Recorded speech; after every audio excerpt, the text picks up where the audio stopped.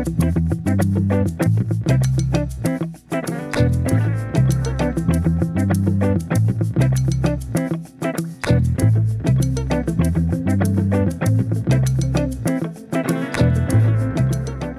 I'm Stuart Chittenden, and this is Lives, a conversation featuring fresh voices and diverse perspectives on culture, community, business, and more.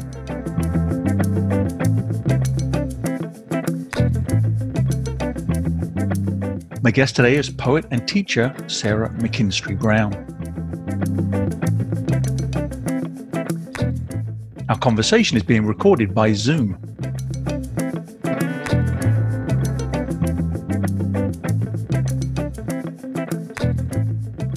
Poet and teacher Sarah McKinstry Brown is originally from Albuquerque, where they put green chili on everything and are gifted each day with Technicolor sunsets. She is the author of Cradling Monsoons, published by Blue Light Press in 2010, and This Bright Darkness, published by Black Lawrence Press 2019. Sarah has received an Academy of American Poets Prize, a few Nebraska Book Awards, as well as a Swanee Writers Conference Tennessee Williams Scholarship in Poetry, and a Nebraska Arts Council Individual Artist Fellowship Award. Sarah holds an MFA in Poetry. She describes her creative origins and desire to be part of a larger writing community as emerging in slam poetry, from the informal education gained while attending poetry readings at coffee houses, bars, and libraries in Albuquerque that fueled her desire to be part of a larger writing community. Sarah's inspiration resides in a house in Omaha, where she lives with her husband, Nebraska State poet Matt Mason, and a former guest on this show, and her two feisty daughters. Sarah, welcome to the show. Thank you. Thank you so much for having me, Stuart. I'm really happy to be here with you. You and I were talking just before we came on air, and we were noodling on this idea of what is the function of poetry and what is the role of a poet in society, especially given these tumultuous times, whether it's the pandemic or social unrest or the nature of politics, international relations, what it means to be good. And I want to ask you that question then. What is the function of poetry? What is the role of a poet? Sure. Well, as I began earlier with our conversation, I think the function of the poet is to create space, to make space for silence and contemplation. And at the same time, I think the role of the poet is to make a lot of noise and to be a disruptor and to call out and articulate things that are maybe being felt by others, but not yet articulated. I just had an experience, so I teach at UNO, and I just had an experience of teaching two odes side by side with my students. And one was Evie Shockley's Ode to My Blackness, and the other was Sharon Olds' poem, Ode to My Whiteness. And we were able to look at both of those poems and have a conversation essentially about white privilege, which is something that is just now becoming part of the vocabulary of sort of the larger culture, popular culture. And I looked back for the sake of my students. I said, I think this was published quite some time ago. Let me look back and see. And Sharon Olds' book that had Ode to My Whiteness had been published in 2016. And it was just a beautiful reminder of the fact that poets at their best kind of have their ear to the ground and are paying attention in a way that other folks don't have the time or the luxury, or maybe it's just sort of not their gift. And in the same way, I don't think many Black poets have had the luxury of saying, oh yes, well, we have our ear to the ground. I mean, that's sort of part of the experience of being Black in America. You are living these tensions and waiting for the rest of us folks to sort of catch up. So it was just a reminder that poems can be a great gateway for difficult conversations, that poets have long, as I said, sort of had an ear to the ground, and that poets have a responsibility to inhabit a space that is filled with tension, articulating against silence, but also creating space and silence. So you and I are chatting maybe 45 minutes after the major networks have declared Joe Biden president-elect. In this moment and over the next several days, I'm sure there will be many, many pundits and talking heads, but also community activists and people in neighborhoods talking about, well, what now? And that makes me wonder then, do you have a poetry prescription for that conversation? Wow, that's such a great question.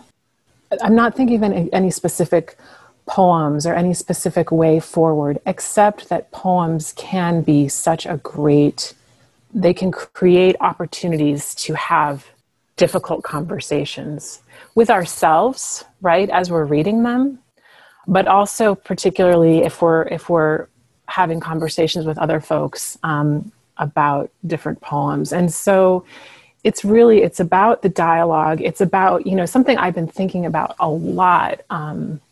And I said this to my students when we were talking about Ode to Blackness and Ode to Whiteness. And I mean, it was really challenging to have this conversation, through Zoom and at this particular moment in history, and I said, look, this is really challenging. It's challenging to have these conversations because as a country and as a culture, we've for so long refused to have them, or we didn't think that we had to have them. We didn't think it was necessary.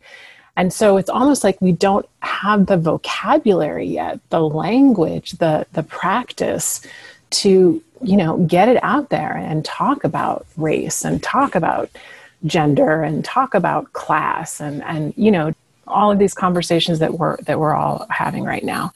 So the prescription is dialogue. And I think the dialogue can happen around literature in a way that makes literature a kind of safe space. And to that end, the connection I see between that and then my latest collection, This Bright Darkness, those are all persona poems. So they're all written in the voice of characters. And it has not been lost on me that many of my dear friends who are also women and who are poets and other poets thrive in the space of persona because it's almost like you can be your more authentic self. You can say more. You can embrace all of your contradictions. You can say the hard things when it is through this persona. Perhaps persona is the prescription as well, writing poems in different voices. So we have a responsibility, I think, to really be aware of the power of language, and we also have a responsibility to do more to try to embody other points of view and other experiences and write in those other voices. There's a wonderful poet by the name of Patricia Smith, who I deeply admire, who wrote a short, I don't know if it was an essay or a chapter in a book on persona. She's known for her persona poems. And she said, I think all poets have two throats.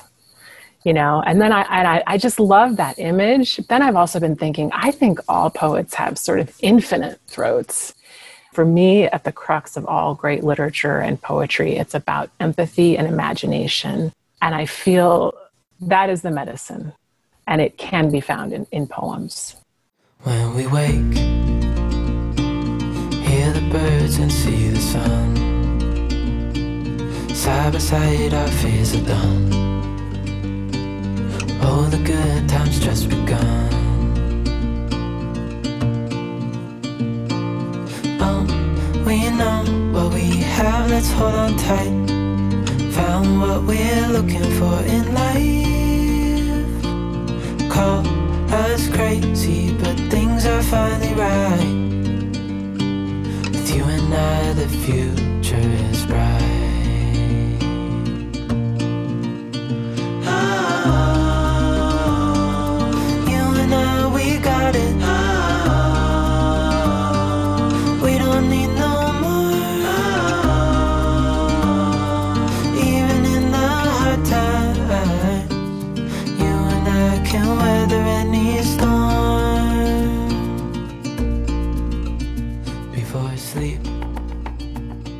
You did talk about your book collection, This Bright Darkness.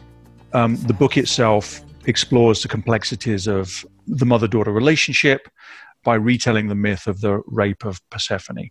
Give people a primer on the myth itself and, what is that story? So the rape of Persephone, it was the story created by the Greeks to explain the changes in season. And so the idea is that Demeter, and I've heard it pronounced Demeter and Demeter, but I believe it's Demeter, the goddess of the harvest, had this beautiful daughter, Persephone, and she adored Persephone, and Persephone loved going out and picking flowers and being out in nature.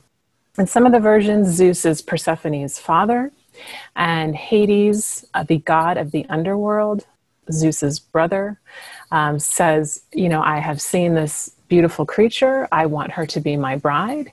Zeus says, I will make that happen for you. And to do that, he plants this beautiful flower for the picking because he knows that Persephone loves flowers. So she goes to pick the flower, and in many versions, the earth opens as she's uprooting it. And Hades comes up in his chariot, and he abducts her and takes her down to the underworld. Her mother, Demeter, in her grief, not knowing where her daughter has gone, stops the earth from providing. So everything's going to stop growing and the world is going to go barren because she's experiencing this intense level of grief and she wants to know where her daughter is. In the meantime, Persephone is tricked into eating pomegranate seeds while she's in the underworld by Hades. And if you eat any food in the underworld, you are forever bound to it. A deal is brokered once Demeter finds out where her daughter is, and once Zeus realizes the ramifications of Persephone being in the underworld and taken away from her mother. But now Persephone can only be above ground with her mother 6 months out of the year, and the rest of the months she must be in the underworld because of the 6 pomegranate seeds she ate. And so while Persephone is in the underworld, it's autumn, it's winter, nothing is growing. When she's able to come back and be with her mother, everything is sort of in full bloom.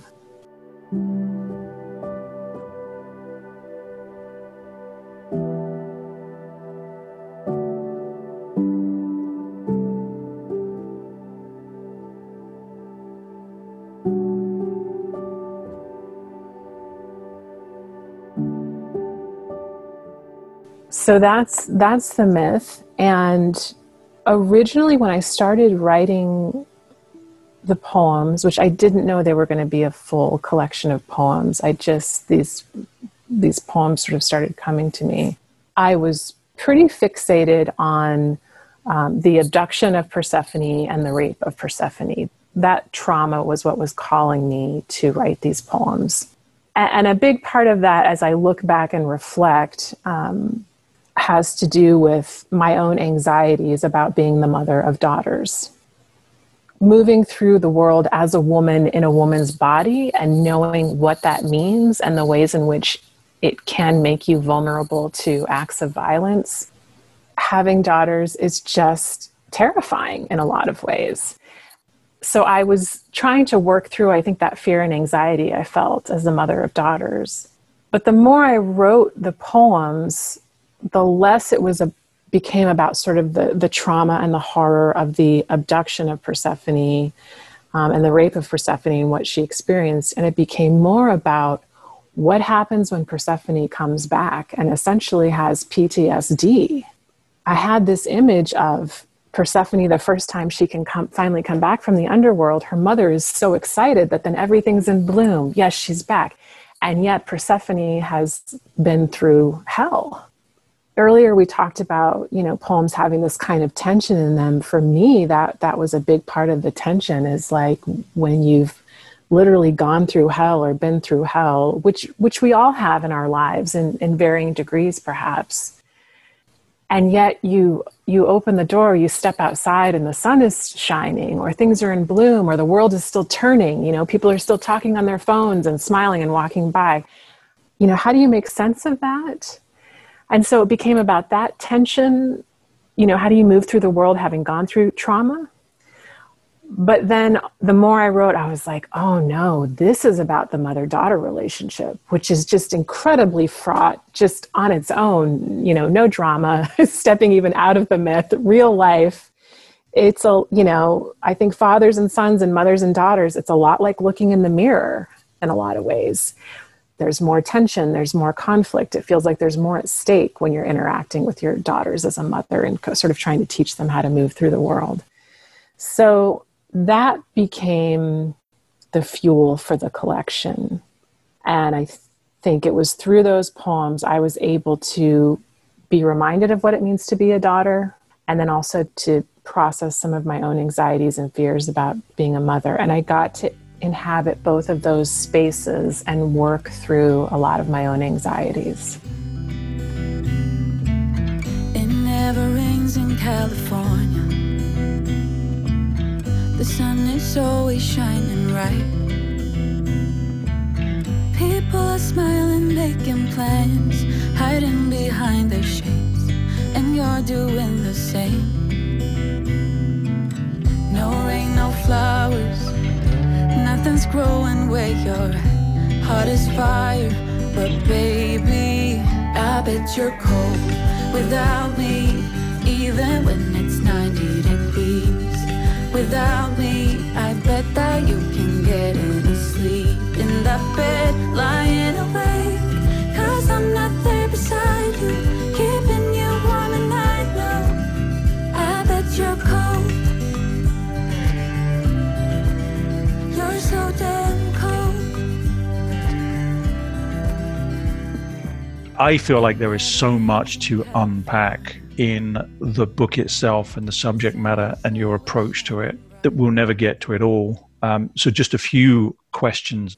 You mentioned the mother-daughter relationship, and I wonder how your daughters have taken and responded to the work, and what has their response been?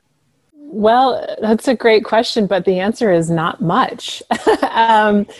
My oldest daughter, who's objectively a fantastic poet. I know I'm her mother, but she's really coming to her own in terms of her own writing. I can't say that she's read. I had her read one of the poems, which is about her and about her identity as a quote unquote tomboy. And again, we're coming up with new language to talk about gender and talk about identity. So even that is sort of, it's outdated at this point. So I look forward to the ways in which language is going to start helping us reshape how we think about gender. But so she did read that one, and she kind of went, my daughters were at the book release party, and so they did hear me read from the collection, and they didn't say much about it. I mean, they just, I'm their mom and I happen to write poems, and I think though what I feel really excited about is the idea that when they become much older and when they become adults, they're going to have this marvelous window into their parents' world and sort of psyche and our inner worlds.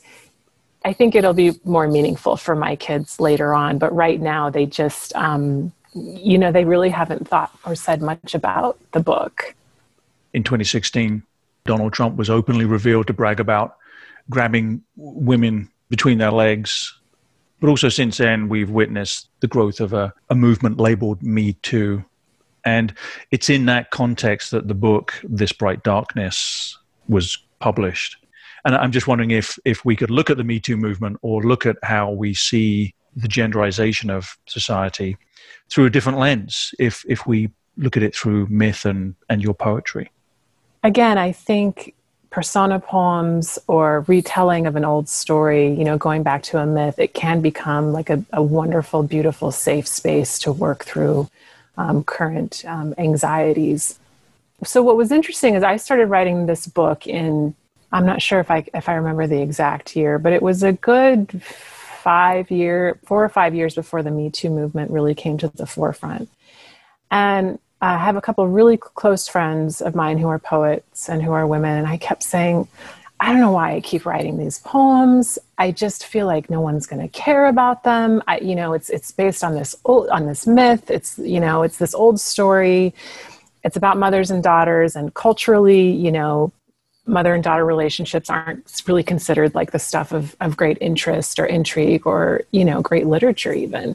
And so I was really feeling like, why do I keep going back to this project?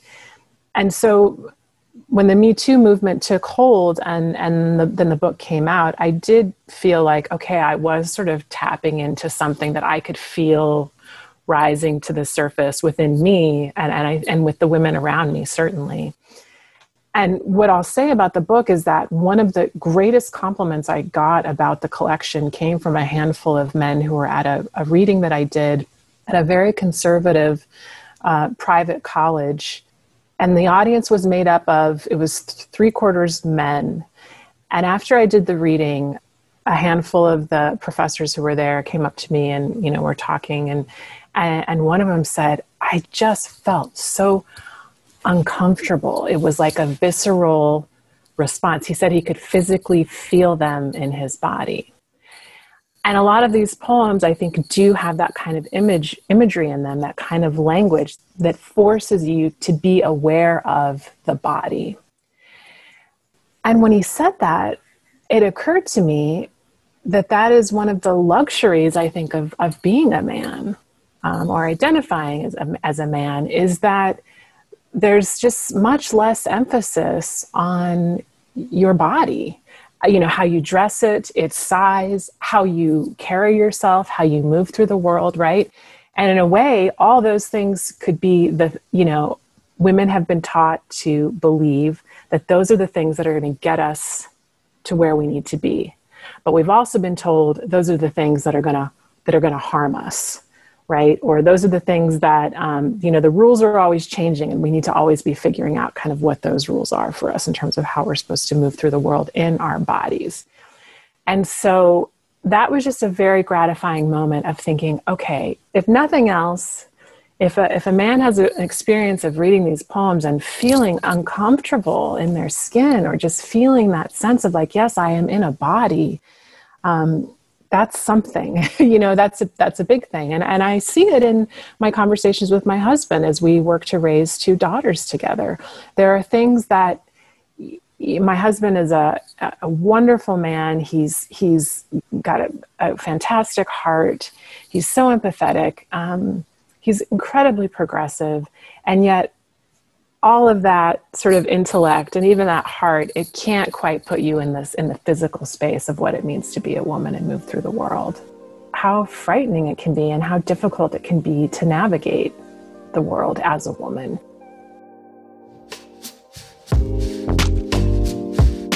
You want me sometimes and then you don't.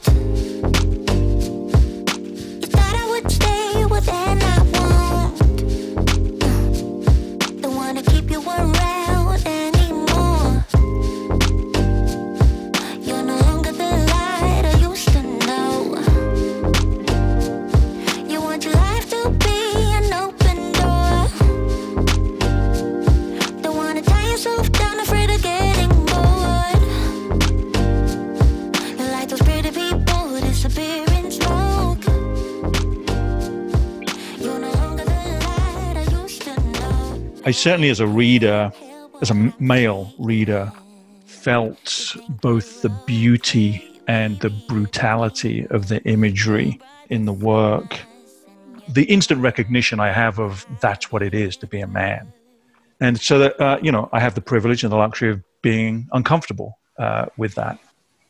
Maybe now's a great time to ask if you read something. I would love to, but I also just want to thank you for saying the privilege and the luxury of being uncomfortable. I mean, that's just such a beautiful statement. I don't think I've ever heard anyone put it that way. So thank you.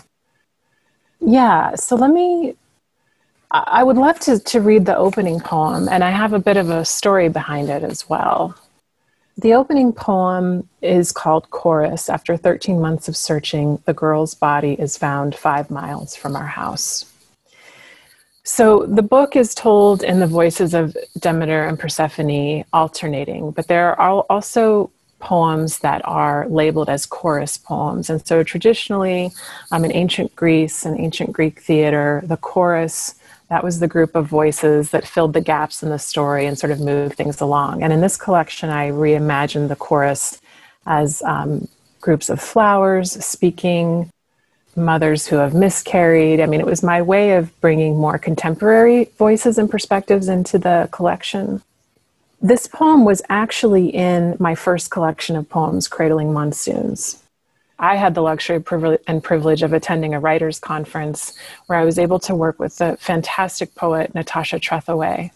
I said, I've been trying to make this book work for so long. I've been trying to get it published for so long, but I can tell it's just not right. Something's just not clicking just yet.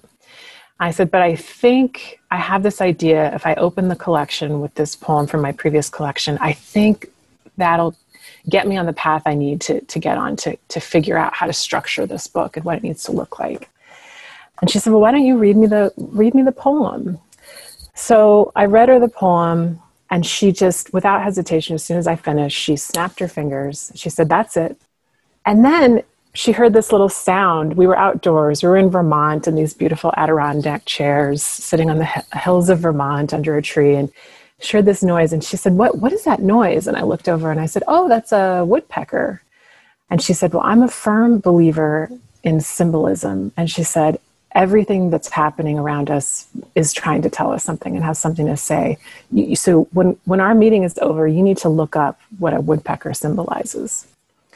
So I looked it up, and I found this little excerpt from a Jungian philosophy book. And Carl Jung had described the woodpecker as being a symbol of giving life or finding life and sustenance in something that one had thought was dead or rotted out or sort of a lost cause. It was just what I needed. I came back from the writers' conference. I slid this poem as the opening poem in the manuscript and started rewriting and reworking, and that's when everything really fell into place. So that's one of the reasons this poem is so important to me, but also it was actually written after a young woman, sort of to honor a young woman locally who disappeared, who was abducted and murdered, Amber Harris. So that's the poem. So chorus, after 13 months of searching, the girl's body is found 5 miles from our house. Nights we sat down to dinner, interlaced our fingers and recited the Lord's Prayer. She was there, taking root, a seed with his seed inside her. Abandoned by the sun, lost in the thick woods of some man's fever, we can't stop looking at our daughters. And when the girl's mother appears on the evening news, distraught but grateful for a body, we understand. From the deep well of our wombs, we draw our daughters up, bring them to our breast, quench a thirst they didn't know they had, saddle them with hunger so they might stay. Let it not be his hands that claimed her. Let it be the tender dirt, the earth slowly awakening to her body as it softens in the sun, preparing her, each pearl of larva working to ease the burden, to release her from the body that caught his gaze.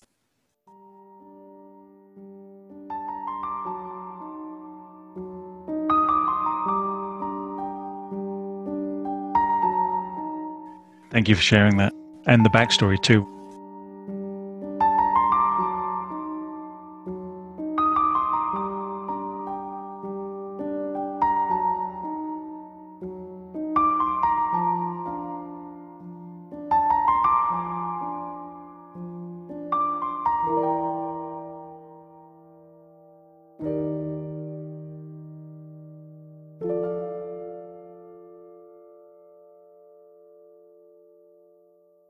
Is there another poem you'd like to read from the collection?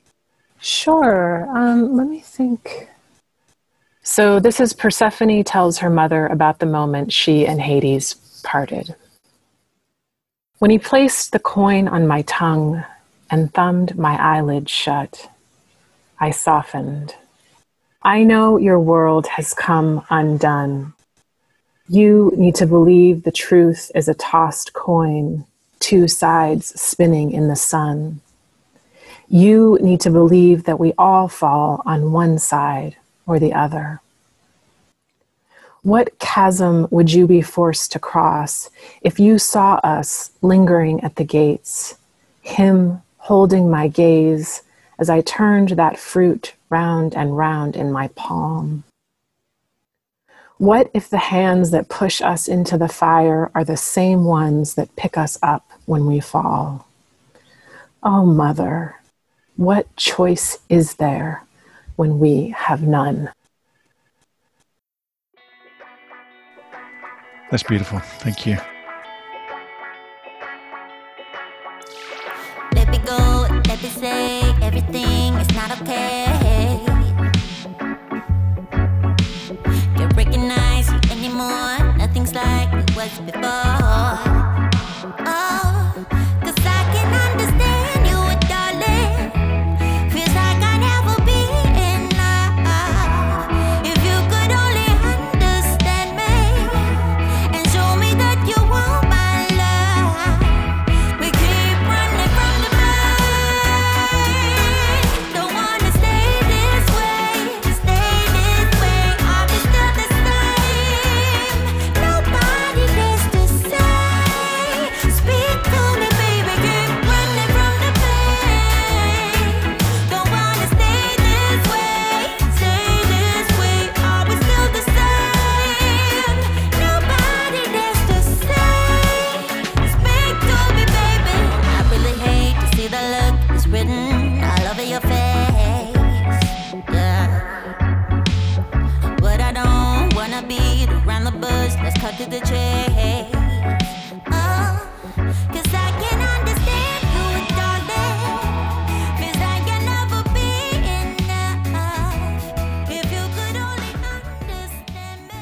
I'm sure I read somewhere that you said something about the beginning, the emergence of this work was at a writing residency at the Kimmel Harding Nelson Center. That for several days you just were experiencing the daunting creative emptiness that comes from this weight of expectation that you would produce something. And that got me wondering about, how does inspiration strike you and how do you go about the craft of writing? So that's a great question, and it's one that the answer is always changing for me. I'll tell you what I've learned about myself, but I also understand that it's going to just keep changing and sort of evolving, and as I continue to write and just sort of be a human being moving through the world. I don't know if you've read Stephen King's book on writing. So I haven't read the whole book, but I have read an excerpt. Making some money off of his writing finally having something that allowed him to get a really beautiful desk and, kind of set it out and say, okay, here's my writing desk. And when he went to go sit down, he couldn't write at all. And he missed the utility closet he had been sitting in before.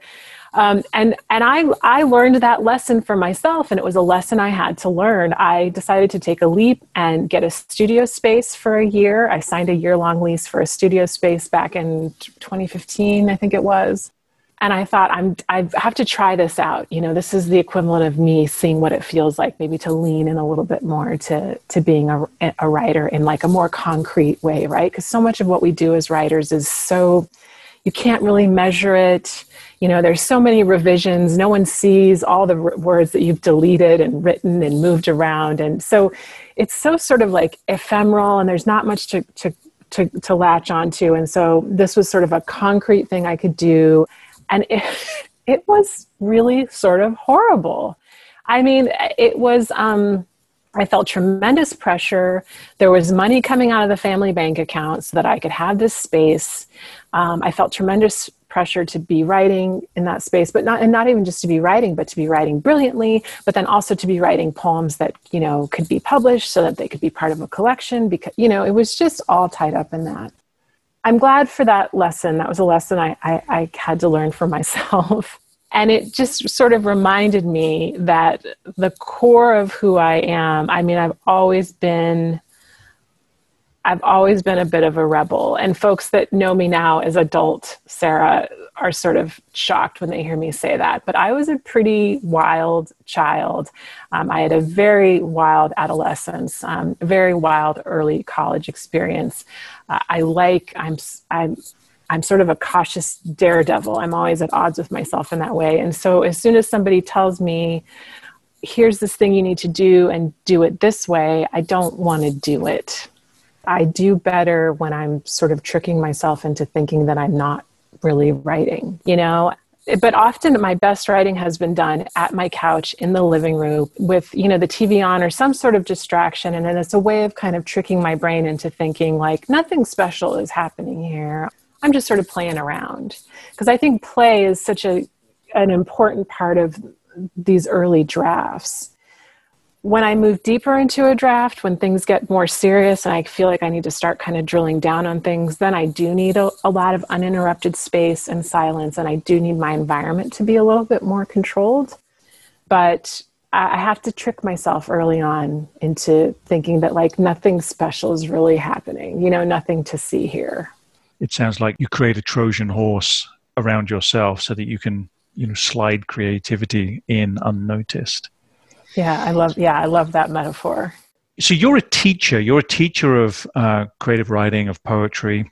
And so I want to turn that around and ask you, what have you learned from being a teacher? What comes to mind immediately, I've had the real privilege and the joy and the pleasure of teaching a course called Autobiographical Reading and Writing at UNO for a very long time. I taught my first autobiographical reading and writing course at UNO in 2011, I believe it was. And teaching that course, you know, it just keeps me human. I have the honor and the privilege, as I said, of reading these students' stories. It's autobiographical reading and writing. So we read other pieces of creative work and we talk about them. And then they generate their own work, sometimes modeling their work after what we've read, sometimes not. I feel like the image that has come to me often is just sort of like just a vessel. Like I just get filled up with all their stories. And some of them are, you know, harrowing and tragic. And some of them are, you know, beautiful and uplifting. And some are just sort of everyday, you know, here's this thing that happened in my life that was really wonderful and that kind of shaped me in this way. It keeps me feeling like I am part of the human family, the human experience. I think especially as we age, it gets easier to sort of like enter that get off my lawn space, right?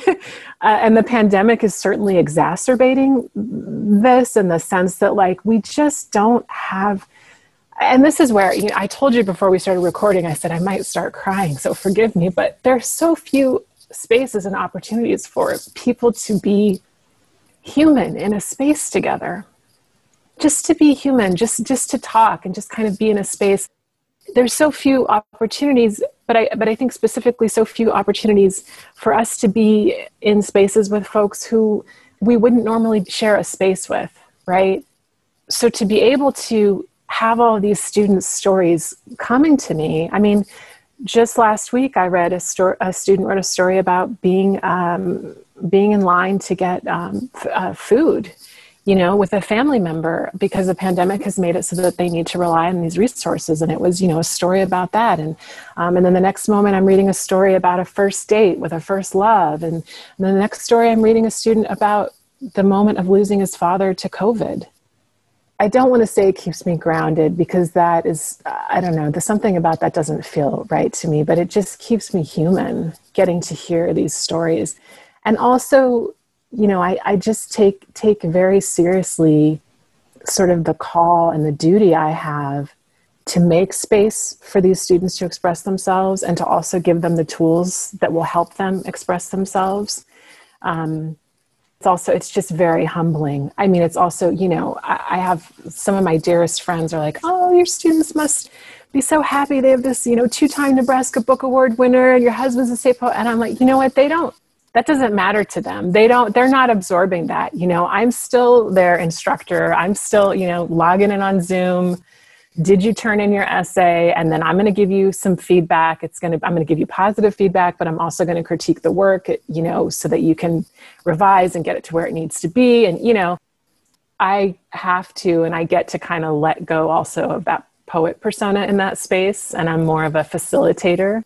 And I think that's a really good thing too. So I get to kind of inhabit, I guess in the same way persona poems let you be in all these different spaces. My role as an instructor and a teacher lets me inhabit different parts of myself. And just, again, I just feel so just filled up with all these just incredible stories every semester.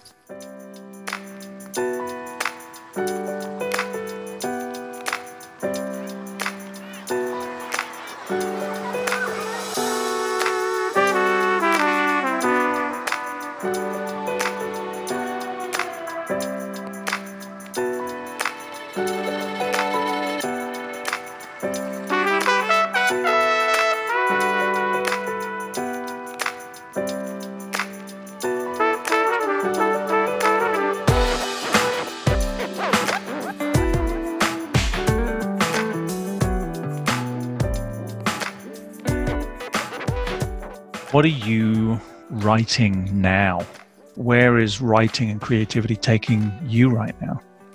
Well, I just recently unearthed a bunch of poems that I had forgotten about, that I had written back in 2014, 2015, 2016.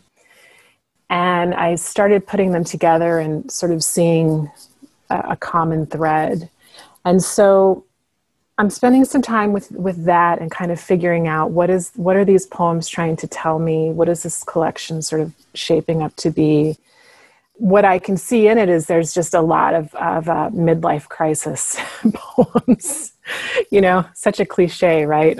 Poets are supposed to be moving beyond cliches, but a lot of, just a lot of sort of longing and a lot of reflecting and a lot of trying to figure out, where I was at in my marriage and where I was at as a mother. And still, I think again and again, no matter the poems, I seem to be constantly pulled towards trying to work through the tensions I feel as a mother, a wife, but also an artist, and a poet and a free spirit. And how do I need to be grounded, and how do I stay grounded and stay rooted in this life that I chose, but still honor my art, and I think this culture is so much about like sort of binary ways of thinking and being, and when I was coming up and really becoming interested in poetry, the earliest poets that I loved, like,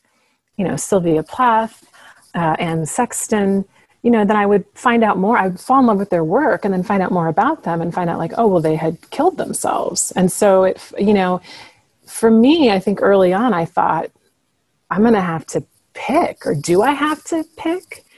And I will say for women, that really is still the case. But I have had so many instances where I've looked at other women's writing careers and been like, oh my gosh, like they wrote 5 books of poetry and they just won this big award. And then they were just given this teaching job at this great small liberal arts college, and sort of looking to it to try to figure out like, what was the path they took and how do and often behind that is a failed marriage, or a choice or a deliberate choice not to have children. Right. Or I know so many women who are like so talented, brilliant, talented writers who made the choice to get married and to have, 3 or 4 children, and there's just not the time and space yet to get the work out there or to devote the time and attention that the work needs. And so, that's the space that I'm always just embodying. Like, I want to honor my art. I need to be creating, but I also have, people upstairs literally right now who, I'm doing their laundry and I have to feed them, and then I have to clean those dishes, and then I have to feed them again. And, and I have a partnership with a wonderful man that I have to tend to. And the reality is, And I think what the pandemic has really put into focus for me is, when it comes down to it, the health of my relationship with my family is what really matters the most. And so I have to trust, I'm working on trusting that it's all going to kind of ebb and flow. And, there will be time when it's time, and just sort of trust that there's a right time for everything. Like, just kind of have that trust.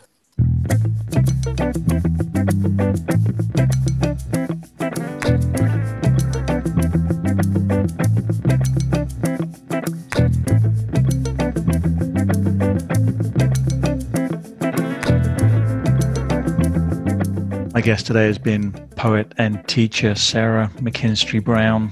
Sarah, thank you so much for sharing your creativity and your insight and your humanity. Thank you, Stuart. This has been really wonderful. It's really wonderful. Thank you.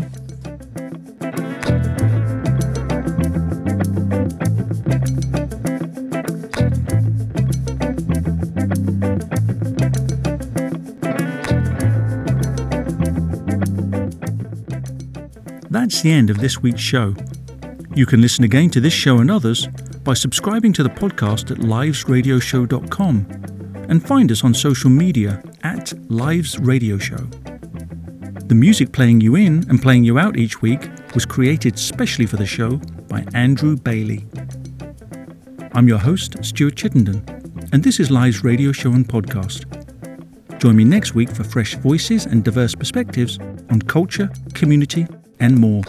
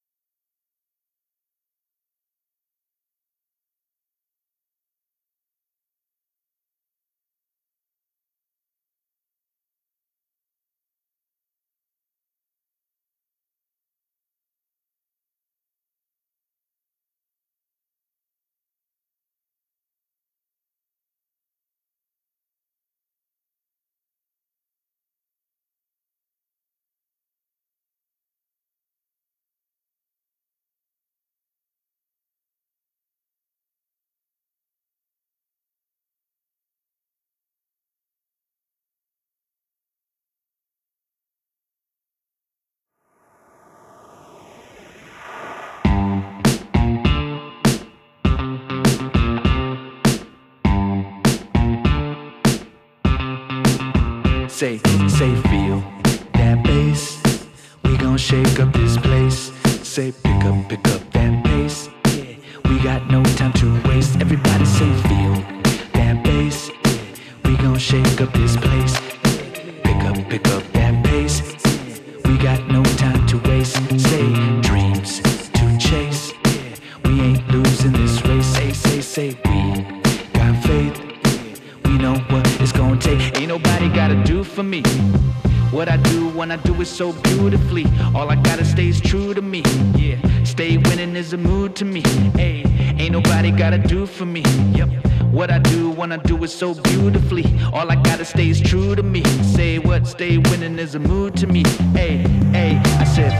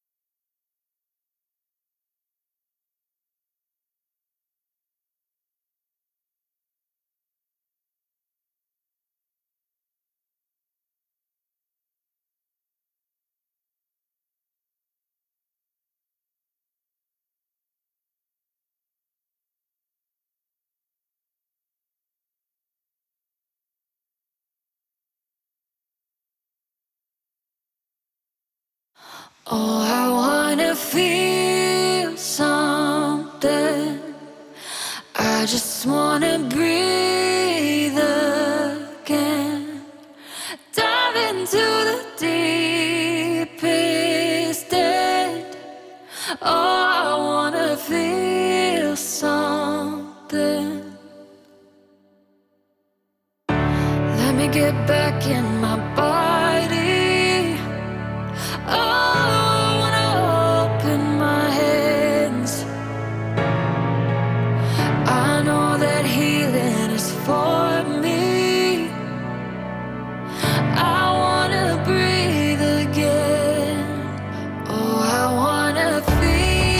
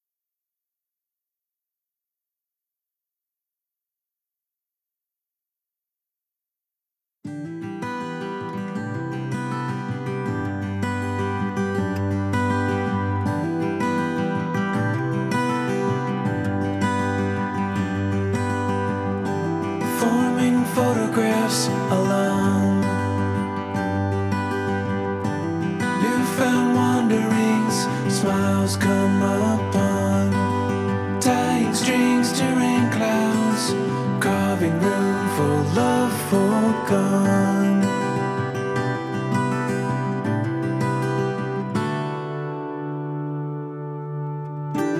Footprints disappear below,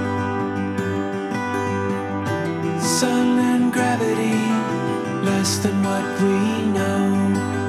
Time was waiting for us to find ourselves and lose control. Never want to let this go. Into the cold.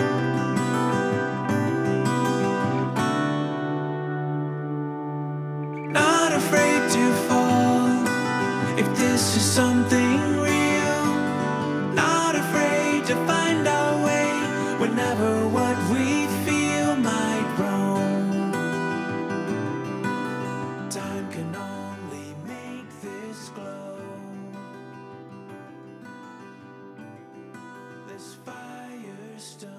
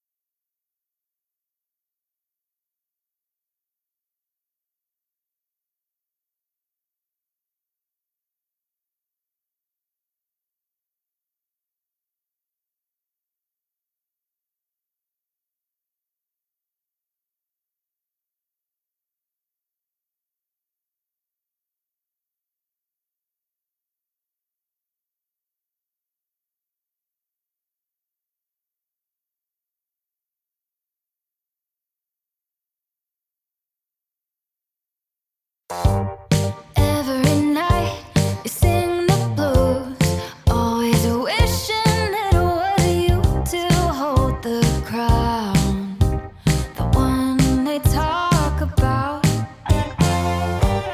pacing around in your room, all your reasons stuck like a loop beneath your shoe.